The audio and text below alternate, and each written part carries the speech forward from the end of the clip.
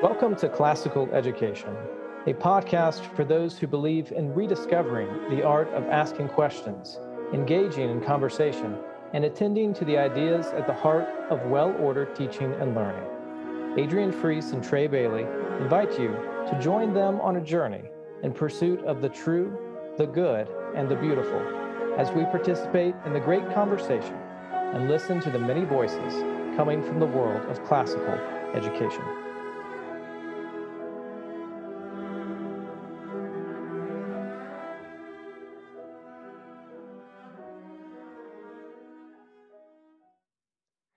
Today I have some very special guests here to talk about teaching Latin in classical schools. Dr. Laura Eidt, a good friend from the University of Dallas, and Dr. Patrick M. Owens, highly recommended to join us on our podcast today by Laura. And I would like each of you, Laura and Patrick, to introduce yourself and tell our listeners a little bit of your background and your passion for Latin. Laura, why don't you go ahead and start?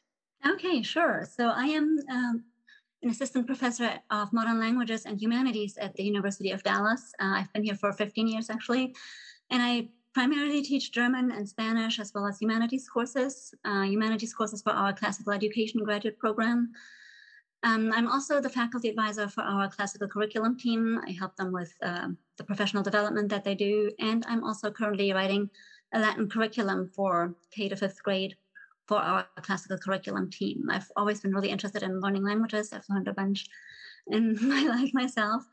And one of my main areas of interest is foreign language pedagogy, including especially early childhood language acquisition. So that's what drove me into the area of developing curricula for the younger ages. Patrick, go ahead. Thank you, Adrian. I'm grateful to join you and Laura on your podcast. I'm a professor of classics. Specifically, I'm a Latinist. I began my study of Latin when I was in high school, though admittedly, I was a very poor Latin student at the outset. But once the interest took hold, it was all-encompassing. I completed a bachelor's degree in classics at Fordham University, and I moved to Italy to study with some of the greatest Latinists, where I could learn to speak Latin. Subsequently, I completed a master's and a PhD in classics. For a few years, I ran the Latin program at Wyoming Catholic College. And over about 20 years, I've taught classics at all levels, from kindergarten, parochial school to graduate students and graduate seminars. My approach to teaching classical languages attracted some attention. And as a result, I am a consultant. I'm asked to consult for schools, particularly classical schools, parochial schools, and new foundations on curricular development and teacher training, since administrators and even Latin teachers often don't have experience in the active language pedagogy. Mm-hmm. So in a nutshell, and I guess this is something we'll talk about today, my pedagogy relies on a communicative approach where the instructor and students speak and hear Latin in the classroom instead of a more traditional approach replete with tables, diagrams, grammar translation, meta-linguistic commentary. Anyway, I'm president of the American Association for Neo-Latin Studies, editor of the journal Neo-Latin News, and compiler of a Neo-Latin lexicon. This is amazing. I'm so excited about this conversation. I'm going to start with Laura, and Patrick, feel free to jump in at any time. And Laura, before we jump into discussing Latin, you and I have had many discussions at UD about the trivium and what classical education is. Can you explain for our listeners what we mean when we say the term classical education? Okay, yes, that's a good way to start. So I would define classical education as basically a liberal education that focuses on the transcendentals, and by that we mean truth, goodness, and beauty. And I would say that is in a position to a more practical vocational training it is also an education that focuses on developing children's moral and intellectual virtues. So not just excellent academics, but also an education that seeks to shape their hearts and minds, an education that focuses on the habits, on fostering good tastes, good character, through a very rich and ordered course of study that is grounded in the liberal arts of the trivium and the quadrivium. Well, that's great. Patrick, do you have anything to add to that in your experience? Well, a classical education focuses also on the tradition that comes down to us from antiquity. Certainly, we call it a classical education because it is the prototypical education that we receive from antiquity through the medieval period, comprising, of course, those arts of the trivium and the quadrivium, but also having as its object of study literature from the ancient world, the greatest of the Western canon. Mm-hmm. Very good. Very good. Yeah, I like that you bring in the medieval aspect there. And then I think, especially with regard to Latin teaching, we could also go further and talk about the Renaissance and the Renaissance humanist tradition of teaching and learning languages. Just to go back to earlier when you said that you don't teach the traditional way, I thought that was kind of interesting that you used traditional for that. Do you want to explain that? You got me. There's an inconsistency there. Yeah, I always I use scare quotes. You can't see scare quotes, unfortunately, on a podcast. But I use scare quotes around the word traditional when I describe what is the method of Latin education in classrooms today, because I think, Laura, this is what you're getting at. It's not actually all that traditional. It doesn't go back more than, say, 150 or 200 years. The traditional, the genuine, authentic traditional approach is something much more like the humanists and the Renaissance approach, which has its roots all the way back in antiquity. Mm-hmm. Laura, do you want to share more about that as well? I think you were interested in talking about that. Oh, yes, absolutely. Yes. I mean, basically just, what Patrick was saying, that in the Renaissance humanist tradition, students were required to actively use it. They weren't just drilled on forms, but they were actively using the language. And really throughout probably the 1800s, that was the traditional way of teaching Latin. Students were required to speak, read, and write the language. There's some interesting documents about entrance requirements, even in universities in the US in the 1800s, where students had to turn a page of English at sight into Latin. So that requires really a very immersive teaching method. You can't just look at a page of English and translate that into Latin at sight if you haven't been trained in very active pedagogical methods. Yeah, actually, this is a great bridge for talking a little bit about the trivium and the neoclassical movement. People who are on our Facebook page know that I'm very passionate about helping define what is classical education based on really the medieval and looking back at antiquity. What is classical education versus what is the neoclassical movement that we're in today that has done a lot of great work. The revival that we're in with classical education, it credits to those people who have really been trying to uncover the tradition in the real sense of tradition.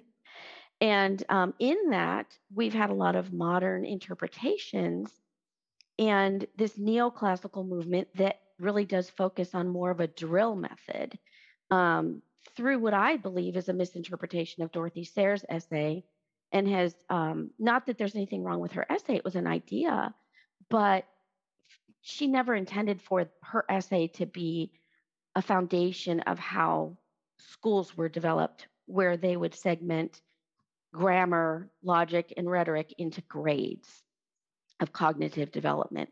And I think this whole drill method does stem a lot from that. And so, Laura, some of the work you and I've done on the trivium, we wanted to look back at what is the trivium as an art versus trivium as stages of cognitive development. Do you want to talk a little bit about that? And Patrick, your experience as well on defining what an art really is. That would be great to hear from both of you. Yeah, actually, Patrick, if you don't mind starting with that, I think that would be a good starting point. This idea of art. Sure, Laura. Thank you. So the trivium, when it's conceptualized as an art, only really makes sense if we mean art in that context qua ars, that is qua the Latin word for art, ars. And I say that because when most of our audience thinks of the word art, especially if they think of the word art in terms of an educational community or a classroom, the audience will imagine either an art project or studying art history, maybe crayons, maybe finger paints. But in reality, the trivium is not at all that kind of art. It is an ars, and in Latin, ars means much more than art. It means a skill of combining or joining something, a skill of working something, a handicraft, an occupation of mind, of soul, of spirit. It can certainly be a physical occupation, but more often than not, ours is a physical and mental activity that is practiced and exhibited in a professional way, in a serious manner. And so certain arts, certain artes are also music, poetry, medicine. In this way, we can conceive of the trivium as an art, as an ars. It doesn't really make much sense in any other way. Mm-hmm. Yeah, I love that definition. Yes. Would you say that, Patrick, would you say that the concept of grammar as it was used is also different than our idea of grammar today? Great point. Yeah. So very often we'll say grammar, and if our audience is thinking of grammar in the sense of grammatical rules simply, or the diagramming of sentences, that's a different use of the word grammar than we might mean when we use grammar encompassing the study of literature. Mm-hmm. Yeah, I think that's really interesting. I'm thinking about, I don't remember which, in Quintilian, he talks about what the grammar teacher would teach a child. And it is not grammar, right? It is the art of reading. Right. It is the art of interpreting symbols. It is really so much more than what we would think about when we think of the word grammar. So I think the terminology here is very misleading. If we think of the trivium as grammar just being facts and drills and labeling things and memorizing isolated pieces of information, that's really not what the art of grammar encompasses. Right. Well, we're going to bring this back up as we get into this episode and talk a little bit more about some of the curriculum that you're working on, Laura. Before we do that, Patrick, you mentioned that you are often asked, what can a parent do to help their child become interested in Latin or Greek? So how do you typically respond to this question? I imagine some of our listeners may also have this question. Sure. Thank you for bringing that up. It happens frequently that parents will be persuaded of the benefits of a classical education. They'll be persuaded that their children should learn Latin, perhaps Latin and Greek. And so they'll say, well, what can I do to foster an interest? How can I get my children engaged in this? And the answer that I have for parents who find themselves in this situation is much like the answer that they receive from teachers of reading. Namely, if you want your child to be excited about Latin, about classical learning, or frankly about reading, the best thing to do is to read in front of them, is to demonstrate, not through words, but through actions, that this endeavor, this engagement is worthy of your time as an adult. Because let's face it, all children want to become adults. All children think that in adulthood they will be free, they will be powerful, they will be able to direct their own lives. And it's unfortunate that our children want to grow up faster than they need to, but it's the reality of childhood. And so when children see their parents engaged in a mental activity, they equate that activity with adulthood. And they think that is something that I want to do because I want to become an adult. So if you have a child at home and you want that child to learn Latin, well, the best thing you can do is to either learn Latin if you don't know it, or read Latin on your own, on the couch, in the evening, when your children are at play or at leisure. Demonstrate that your leisure is spent in reading great literature, ideally in Latin. What kind of resources do you recommend for parents that don't have a clue? Well, for parents who don't have a clue, I guess there are lots of resources, because the greatest benefit of not having a clue is that there's the potential is vast. Mm-hmm.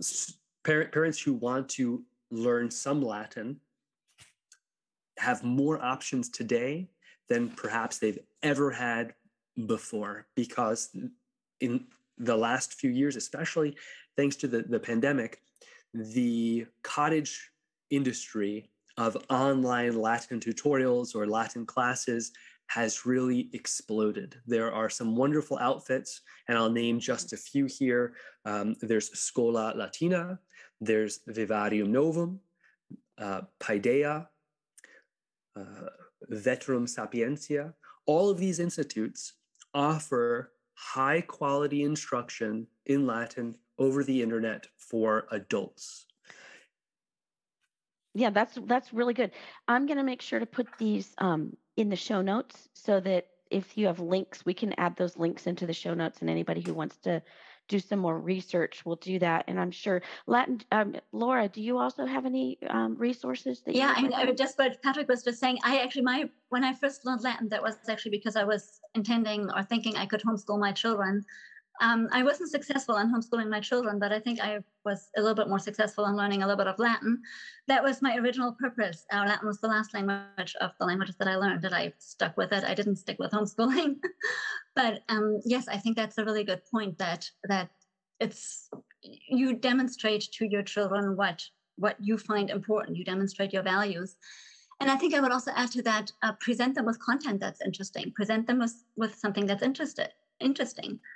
You don't have to convince your children to do something that they find interesting. And if you treat Latin like a human language, which it is, like a means of communication between human beings, a language that you can use to communicate ideas, then they will find that interesting.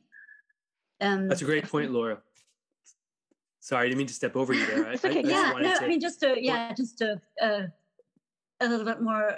If you treat it like a dead thing to be dissected and analyzed, you're taking the life out of it. And I think it's the same way if we get children first interested in the animal world, for example. We first want them to observe a frog. We want them to see how a frog hops and how a frog catches its prey before we dissect the frog and analyze the frog.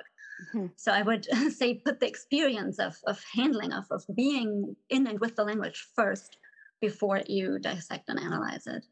Yeah, and Laura, in our conversations when I was at UD, one of the things I really love about your approach for developing this K-5 Latin curriculum that we're going to talk a little more about is that you've developed this for the parent, the teacher who has no Latin background, and you've pulled in amazing, wonderful stories that we are all familiar with as parents.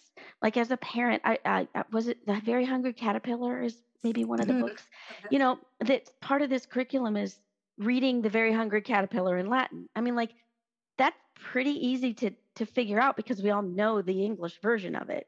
So in my mind, the busy homeschool mom, the busy classroom teacher who doesn't have maybe time to go into the depths of Latin can actually model humility, which is a virtue we want as teachers, model humility by learning Latin from nursery rhymes and storybooks along with their children. Mhm. I think that's an absolute brilliant way for the busy parent, the busy teacher to begin learning Latin is with your program. I absolutely love your program. We're going to talk more about it.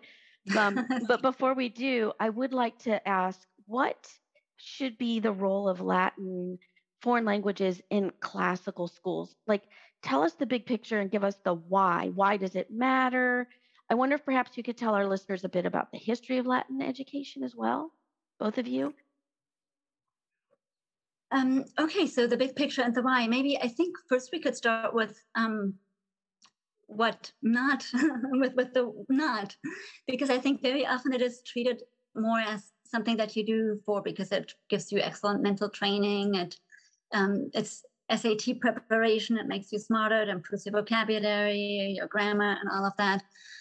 That relates to what we were just saying about what Patrick was saying about the intrinsic motivation, and also the idea that I mentioned that speaking a language is intrinsically human, and speaking any human language is a means of communication, a means of communicating ideas to each other.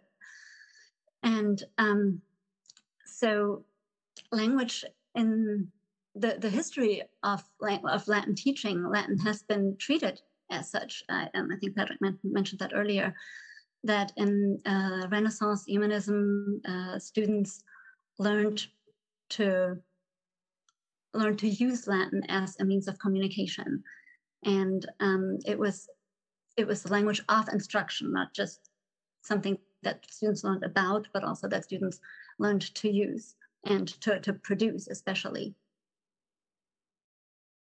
Patrick, do you want to add to that? Sure. Yeah. The quintessential Renaissance education was the Jesuit education. So the Jesuit education, starting in the say the middle of the 16th century, has as its foundation classical learning. The student is immediately immersed in Latin and the greatest literature of the Latin language, and then gradually introduced to Greek and subject matter like rhetoric, dialectic, scripture, theology, so on and so forth. And while the Protestants didn't entirely adopt the Jesuit approach, they did use it as a model. And so no matter what side of the Tiber or the Rhine you were on, Renaissance education was a classical education. And from really the age of 7, students, mostly boys, but students were speaking Latin, hearing Latin, reading Latin. And so it was the central point of the entire education.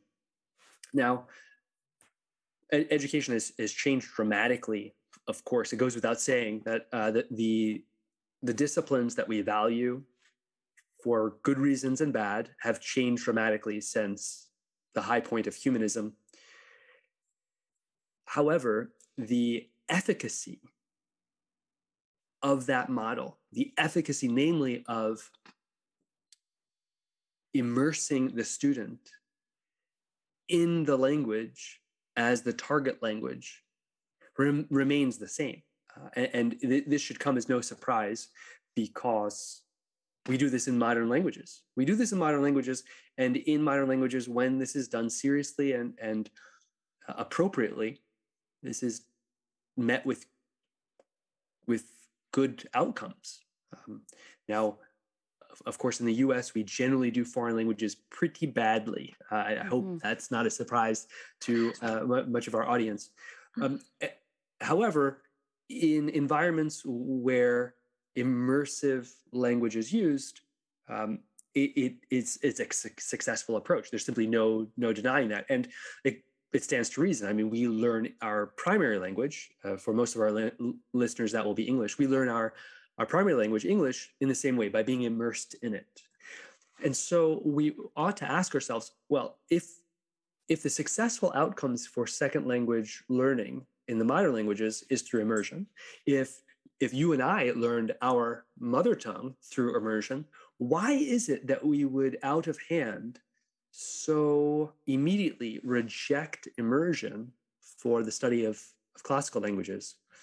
And therein is our sort of our conundrum.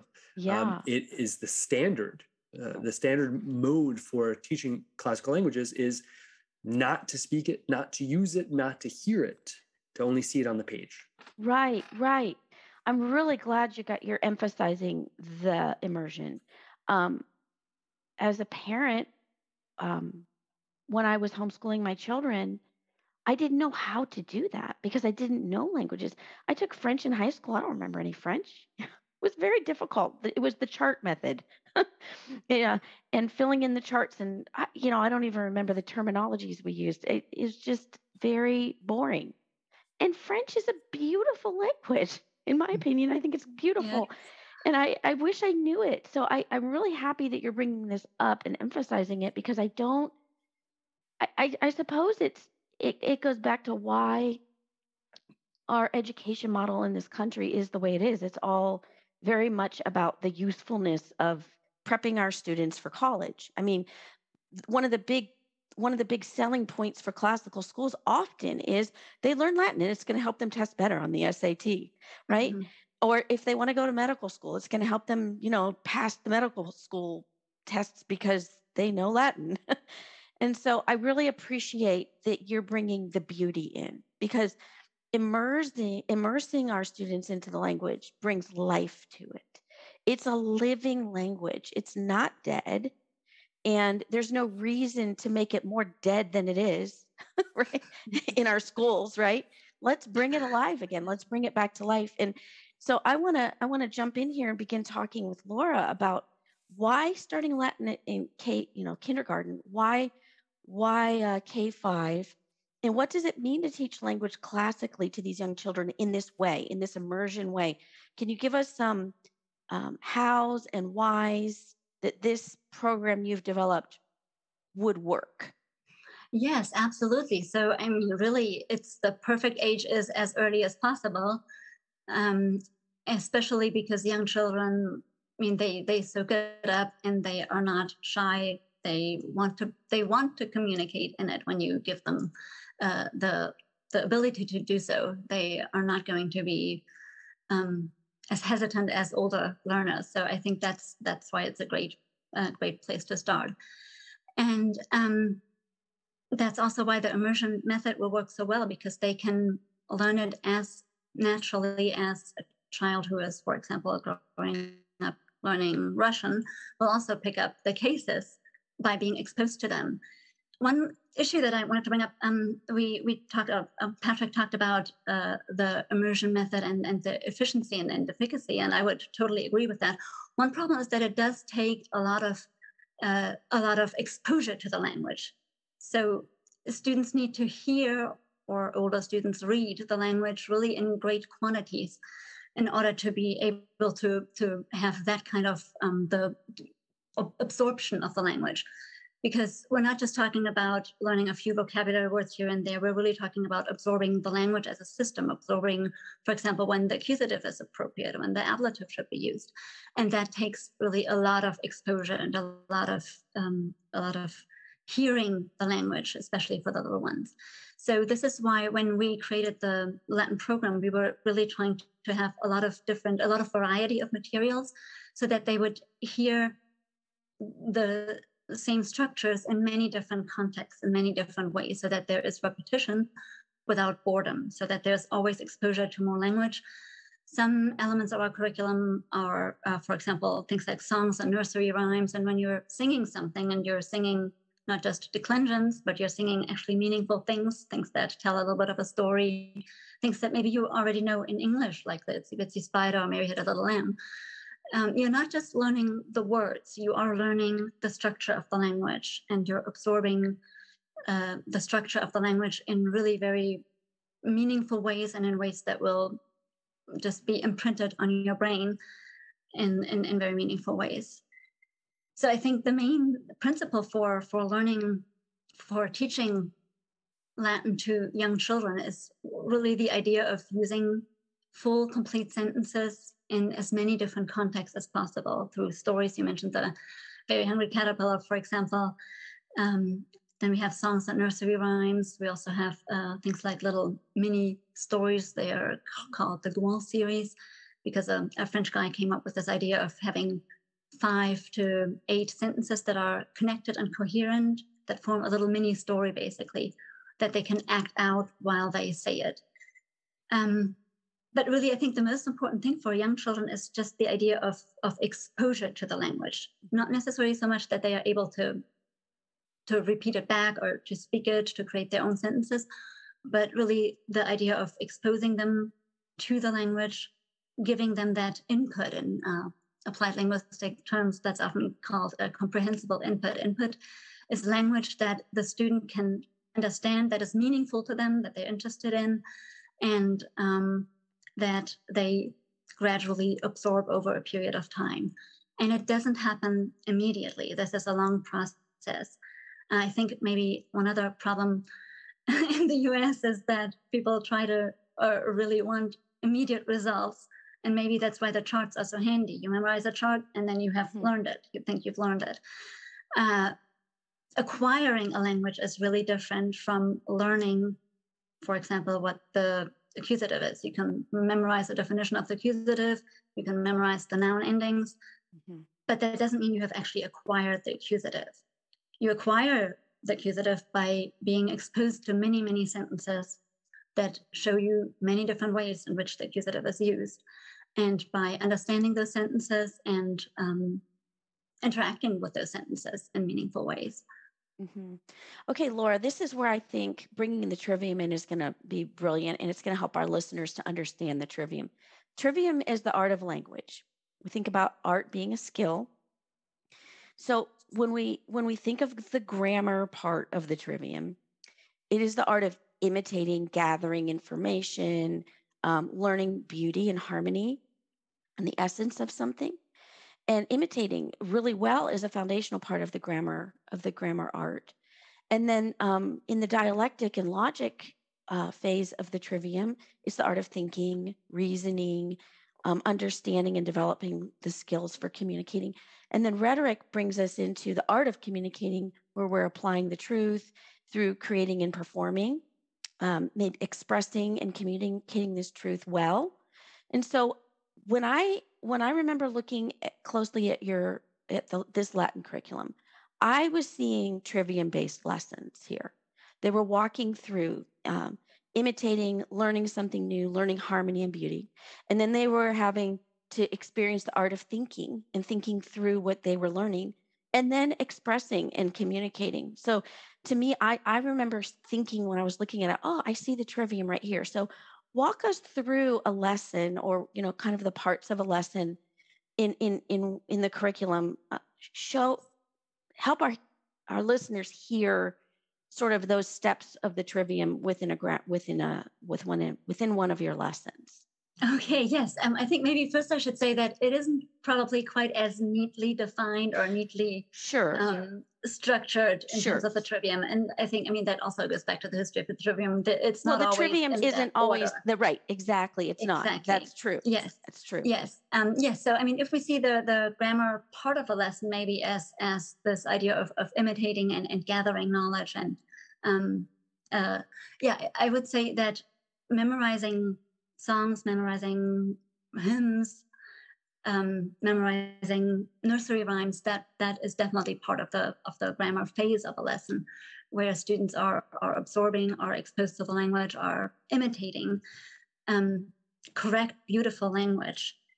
The dialectic and logic phase, we might say that comes when we have, we call this little Socratic talks, where we have very guided conversations that start out with just yes/no questions. Is this a dog? Yes, this is a dog, right?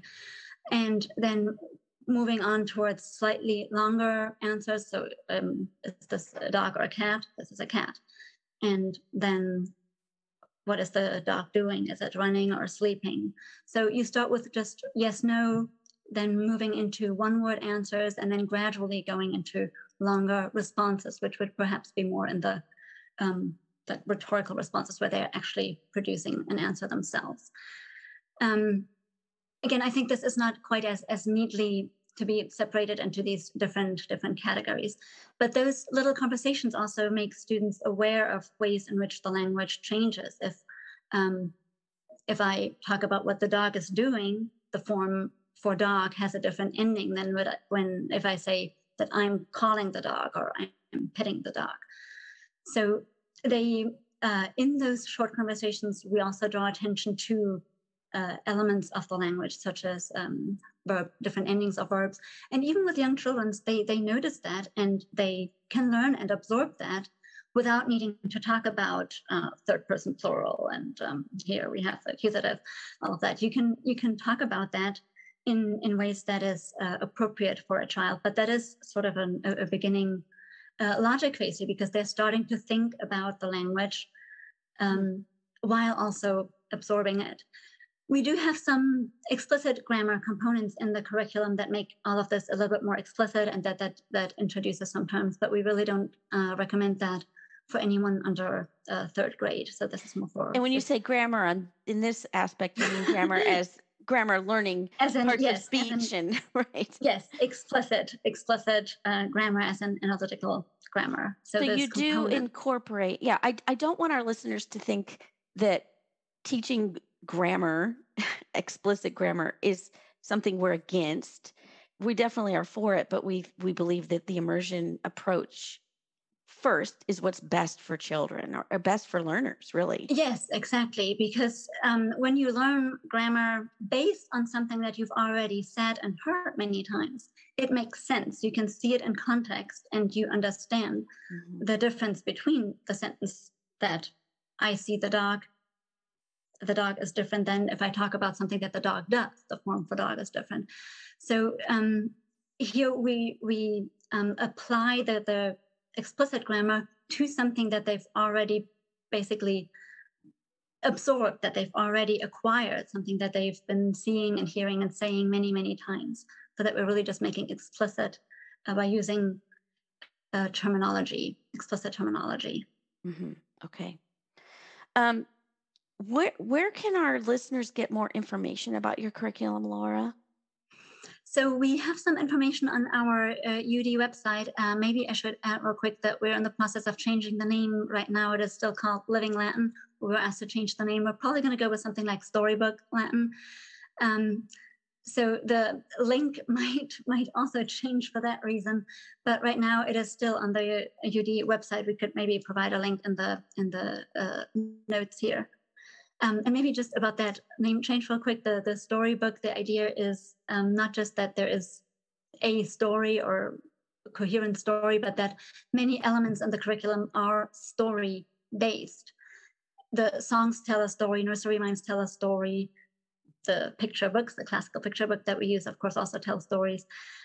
So many of all of the elements have the element of story. And I think that is also something that's really very fundamentally human. We, as human beings, we love stories. God talks to us in stories.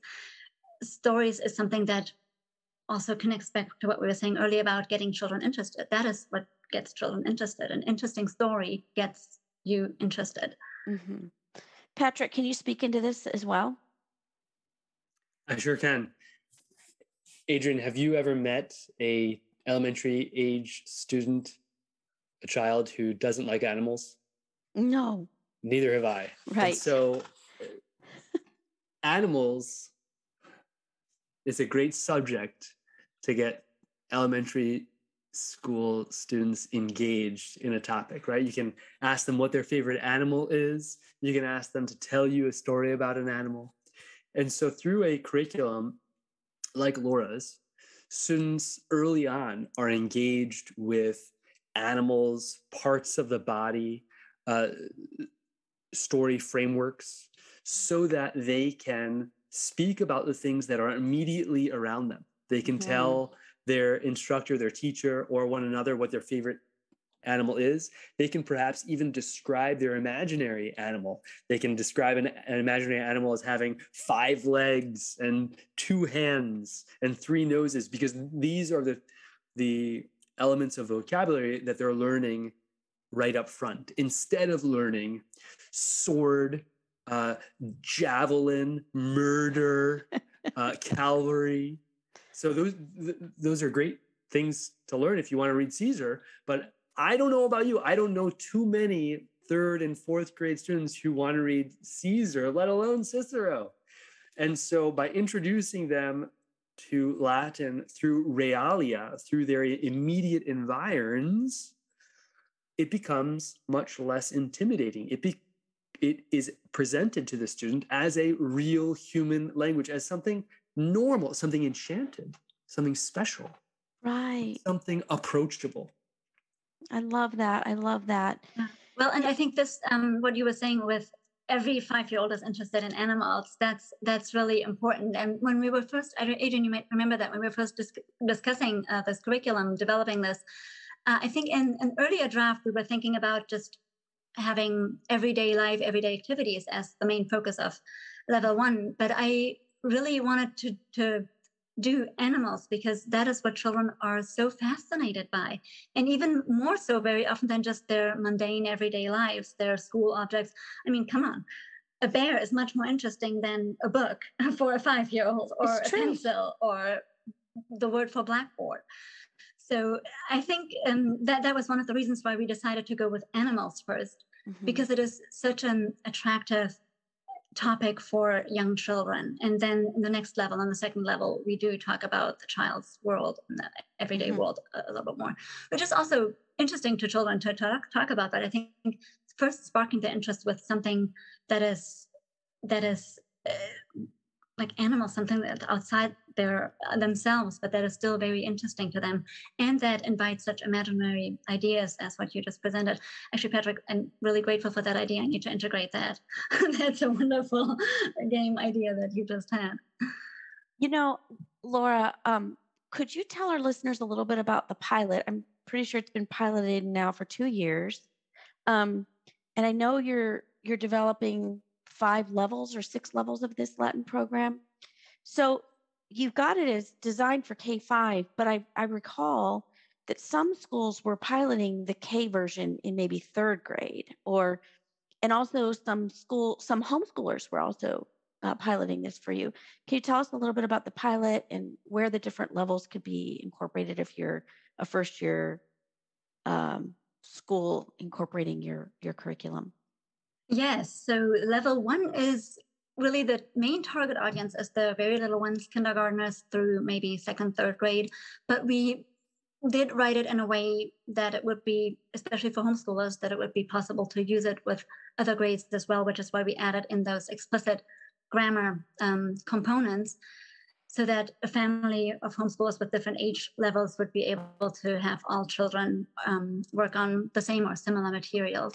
So wait, we have a program here that is for schools and homeschoolers both, which is brilliant, because hopefully usually yes. You have a homeschool curriculum or a school-based curriculum, but this is something that can be used in either setting. It seems to be working well in either setting. Yes, I mean, people get creative and do leave out things as needed. I mean, it is not something that you don't have to just follow it. You can get creative with it and leave things out, especially for older children. I think for older children, there's probably a bit too much of a repetition of things like nursery rhymes and the very easy early picture books. So we recommend, if anyone is using it for older children, that they would just drop some of those and add in the grammar components instead of that. Because for the very young children, we have a lot of repetition, more repetition than would be needed for a 4th grader, for example. But level 1 has been working well in our pilot all through from kindergarten through 5th grade. Like I said, again, with some modification for 4th and 5th graders. And then we are planning on having a total of 6 levels so that we would have something continuous from kindergarten through 5th grades that would take you all the way through elementary school, something that gradually builds up. In level 2, like I was saying, we are focusing on the child's everyday world throughout the season. So starting with like summer and fall, then winter, different activities associated with the seasons, different changes throughout the world and the natural world associated with the seasons. Again, always emphasizing this idea that I think Comenius brought that up a lot in his, I don't know if we mentioned his name before when we talked about the Renaissance. We didn't. Okay, so maybe I should go back a little bit here. He really wrote what I think many people consider the first picture book ever. And it is, I think the first one was actually trilingual. It often is published now in bilingual versions. It is basically a picture dictionary, but it is so much better than a picture dictionary because it gives complete sentences. It has a picture and then there are numbers in the picture. And then below that are sentences that describe these pictures, and it goes through really the entire known world. It talks about the parts of the body, but not by labeling them, but by how they are connected. It talks about a natural scene, like a forest scene, by talking about the tree and leaves are growing, or branches are growing on the tree, and then leaves are growing on the branches and the leaves fall. So it talks about it in complete sentences, showing the children the natural world and showing them in both languages, so and in two languages. In your curriculum, are you kind of imitating that model? So not directly, but he was a great influence on the curriculum overall. This work, the Orbis Pictus, but then also his Didactica Magna. He talks about how the study of language for the very young child should always be connected to concrete objects and to the objective world, so that they learn about the world while learning the language. And that is the main underlying idea of the curriculum, that they are also always learning about the external world and learning interesting things about the external world while learning Latin. So they're not just, I love that. Well, we're going to be putting websites in the show notes from everything we've talked about here. And Laura, if people listening are interested in buying the curriculum for this upcoming fall, is it going to be available? We hope so. We're hoping to. We are in the process of working with Sophia Institute Press, and I don't have any specifics yet. That's still being developed, but we do hope to have it ready in the summer for purchase. Yes. And would it be just level one? Just level one. Okay, because you're still piloting. Level one. We're piloting level 2 in this coming year. Yes. Okay, this is wonderful. Patrick, do you have anything you'd like to add as well before we talk about our concluding question? Well, certainly I would like to congratulate Laura on the progress toward and very near advent of her curriculum to the market. This is tremendous for homeschooling students as well as classical schools around the country, perhaps around the world. This is something to be applauded, and I think it will find great success and may revolutionize Latin teaching in the elementary school years. Oh, thank you, Patrick. That's very kind of you. I believe so. And I want to encourage homeschool moms who don't know any Latin. You can do this program. I've looked at it. I looked over it. I was like, I understand this. I could have taught this to my children. It's wonderfully, very well scripted and laid out. I should add that some people do get, sorry.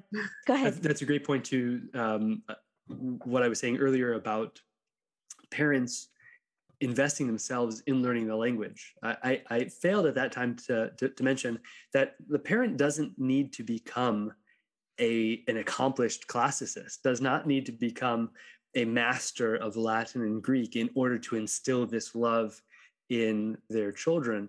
Rather, it's enough to spend some time in the evening with a book in Latin or studying Latin on one's own, simply to demonstrate the value of that object. Certainly, there are lots of goods to be got by studying Latin and reading great literature in Latin. But if the parent's object is to demonstrate to students, to children at home, how valuable an endeavor this is, the goal doesn't need to be lofty. One doesn't need to hold oneself to the highest standards of mastery of the subject matter. It's enough simply to appreciate the subject in front of students. That's such a good point, Patrick. Yes, and I was going to mention some people do get a little bit overwhelmed because there is a lot of Latin in this book. So yeah, people do get overwhelmed by the amount of Latin that they're supposed to be mastering. And I think that's a really great point, Patrick, to bring up, that they don't have to master everything. Just learning along with the children and being willing to just immerse yourself and to try and learn along with your child and to not feel intimidated. I think that's probably one of the most important messages. In our very first pilot, Adrian, you might remember her, one of the teachers was a Spanish teacher who was asked to switch to Latin and to teach Latin. And she was really our probably best pilot participant. Oh, yes, I do remember. She just jumped in and she was so enthusiastic about learning Latin and about learning along with the kids. And she got these kids so excited and so enthusiastic about learning Latin. They were loving it. And she was having a blast too. And she was constantly asking me questions about things. But yeah, I mean, just demonstrating that enthusiasm, that goes a long way. Mm-hmm. Yeah, this is great. Well, let me close. We always close our podcast asking our guests a concluding question. So I'm going to ask you two questions. You could choose to answer one. So what is a quote from a book that has had a huge impact on you? Or what book do you wish you had read sooner in your life?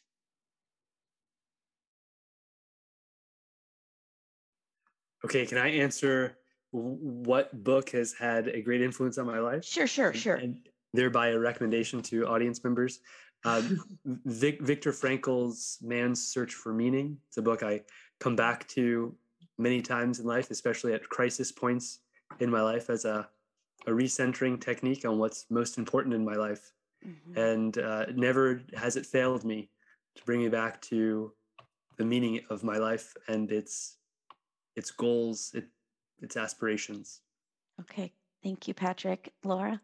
Well, I'll go with the second one then. And I will have to admit that I had not read in my childhood. I had read The Lion, the Witch, and the Wardrobe, but I did not even know about the other Narnia books. I did not grow up with the other Narnia books. So looking back, I so wish I had read these books earlier in my life. I read them for the first time with my children, the remaining books. And yeah, I mean, that was quite an experience. And I really wish I had read this early in my life, especially the last one, The Last Battle. That's probably also a book that's made a huge impact on me, especially in thinking about my faith. That's great. All right. Thank you so much, both of you, for being on the show. And I look forward to following up with you, Laura, on the success of your curriculum. Thank you, Adrian. Thank you for having Adrian, thank you for having us. Yes, thank you. Thank you so much for listening. We invite you to experience the art of teaching through interactive learning communities at our Patreon page. Visit patreon.com/classical education. Also, be sure to join the conversation on our Facebook community at facebook.com/groups/classical education. We are a listener-supported podcast, so your support makes this podcast possible. As the great artist and educator John Ruskin once wrote, "Well, my friends, the final result of the education I want you to give your children will be, in a few words, this. They will know what it is to see the sky. They will know what it is to breathe it. And they will know, best of all, what it is to behave under it, as in the presence of a Father who is in heaven."